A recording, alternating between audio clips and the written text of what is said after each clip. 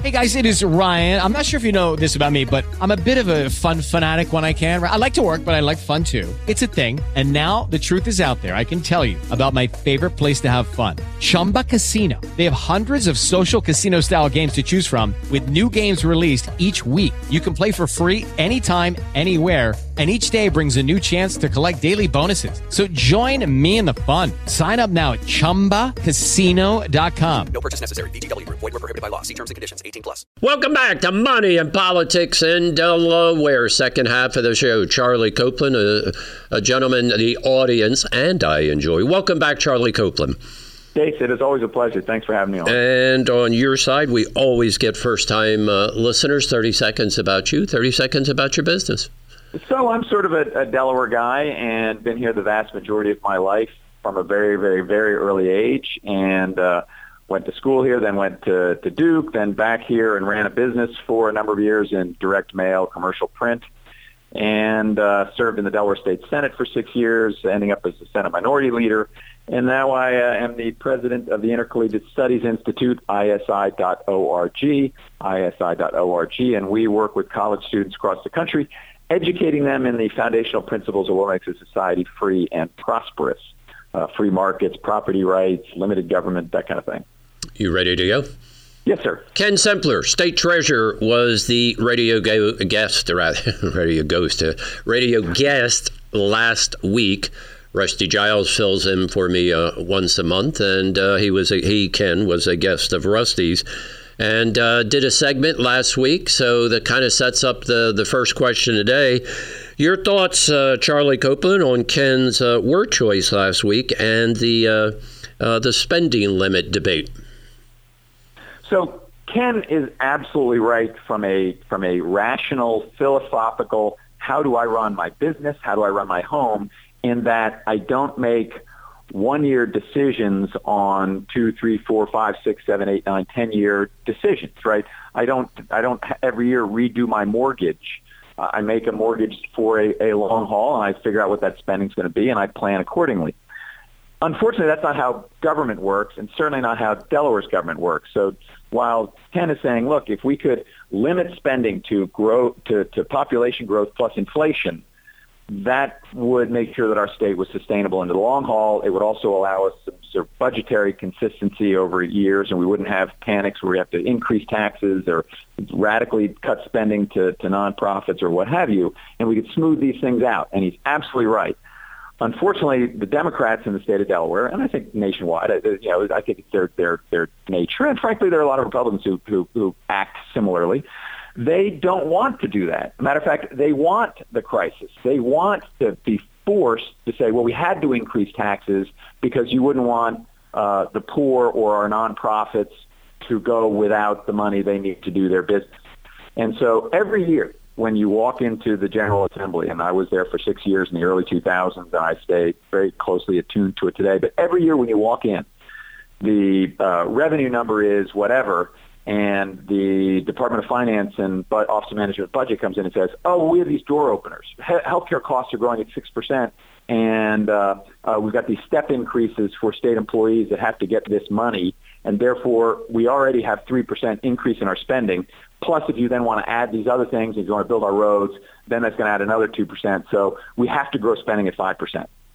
Period. End of discussion. There's no, you can't say, well, no, we're not going to do that. Because they say we have to, because we're contractually obligated to our healthcare dollars. We're contractually obligated to these step increases in these employee branches, as opposed to making a 5-year plan or a 2-year plan or something and saying, smooth that stuff out.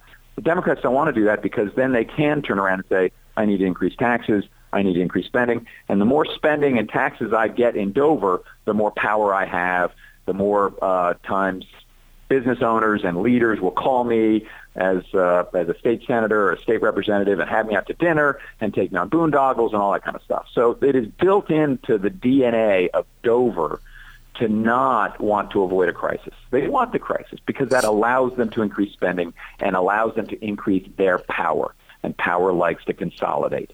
And so Ken's right in what he would like to do. Until you get a majority of the General Assembly and a governor, it isn't going to happen. And that's sad to say. And on my side, let's take the same question a different way. I'm a big fan of Ken. I found him a delightful man. But this macro argument from Ken that state government needs accountability, I choke on. It's a government will never be accountable because there's very little of it that's efficient or productive. It's designed to create jobs, not efficiency. What does Charlie Copeland say? Well, it's designed to create government jobs. It's not designed to create private sector jobs because that, is anathema to many people in government, especially the very, very progressive secular left that exists in this country today, the Bernie Sandernistas that want to just have a Marxist type of a system, which, by the way, throughout history, Marxism has failed every time. It is 0 for 40. Capitalism and liberal democracies are about 37-3. So I would take the team with the winning record, not the team with the record that has never been successful. But that's where government is. So yeah, government wants to. The secular progressive left wants to grow government jobs. And so here's an exact point. So here's Delaware, which has been controlled by Democrats from top to bottom for 25 years. And where has that led Delaware? When Tom Carper got elected, Delaware had lots of high employee. We were at highest per capita income in the nation, highest in the nation. We're now below 50%. We're below 25th. And here's from the Department of Labor's own December of 2017 monthly commentary on employment in Delaware. In 2016, Delaware began the year with moderate job growth, which then petered out towards the end of the year, leaving the state with net 350 new jobs. In 2016, Delaware only added, the entire state, 350 jobs, less than 0.1%. And then it goes on to say 2017 is looking very much the same, with early tepid growth fading to what now looks like a slight net loss for the year. In other words, Delaware over the last 2 years has lost jobs. The rest of the country has been booming. But Delaware has lost jobs. Why? Because of what we're doing in Dover, creating policies that chases job creators and employable people out of the state. And we will continue to do this until we rock bottom, which will happen. It just will. And then perhaps Ken will have the opportunity that he's talking about to fix this thing. But Dover does not want to do that today. And Charlie, to your point, it's actually not to be the black cloud, but yeah, it's not only do we have negative growth, but it's with a strong global economy overall, 3%-ish national growth, and we are trailing point one of two. And the second is, I think what Stapleford does right is point out whatever jobs are created in Delaware are not the $150,000 DuPont jobs. They're the waitresses and waiters at the beach servicing the elderly or seniors.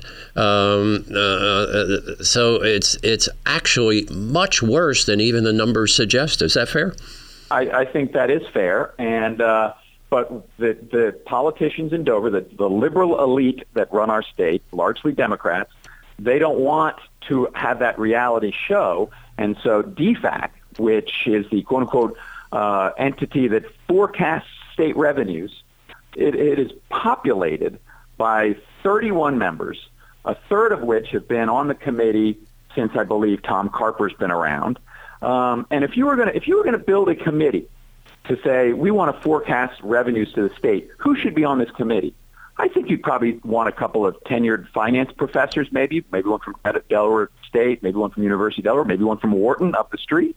You might want a couple of retired corporate finance directors from larger companies, maybe a member of the Philly Fed, maybe a member of the Department of Finance, sure, maybe some legislators, maybe a couple of CPAs. How about having the state's Office of Labor and Statistics employment PhD, who does a monthly forecast of employment, but none of those people are on. Well, legislators are, and maybe a member of the Department of Finance, but none of these other people, these professionals that actually forecast the economy for a living.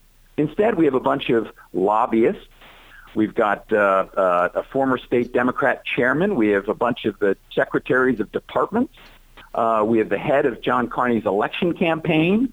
These are not economic forecasting people, and they're making the numbers up. Anybody's calling for a 6% growth when the last 2 years from the state's own Department of Labor, we have had a net loss in jobs. Stop there for a second. Let me turn to the audience. His name is Charlie Copeland. He stays with us. But what has to happen now, we got to take a short break. We love our sponsors, and we're going to be right back. Lucky Land Casino, asking people, what's the weirdest place you've gotten lucky? Lucky? In line at the deli, I guess? Aha, in my dentist's office. More than once, actually. Do I have to say? Yes, you do. In the car before my kids' PTA meeting. Really? Yes. Excuse me, what's the weirdest place you've gotten lucky? I never win and tell. Well, there you have it. You can get lucky anywhere, playing at LuckyLandSlots.com. Play for free right now. Are you feeling lucky? No purchase necessary. Void where prohibited by law. 18+. Terms and conditions apply. See website for details.